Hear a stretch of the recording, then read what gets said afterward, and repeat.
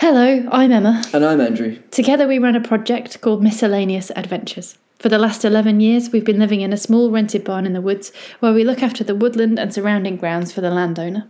When we moved here in the winter of 2010, we had no idea what we're getting involved with and how much it would change who we are.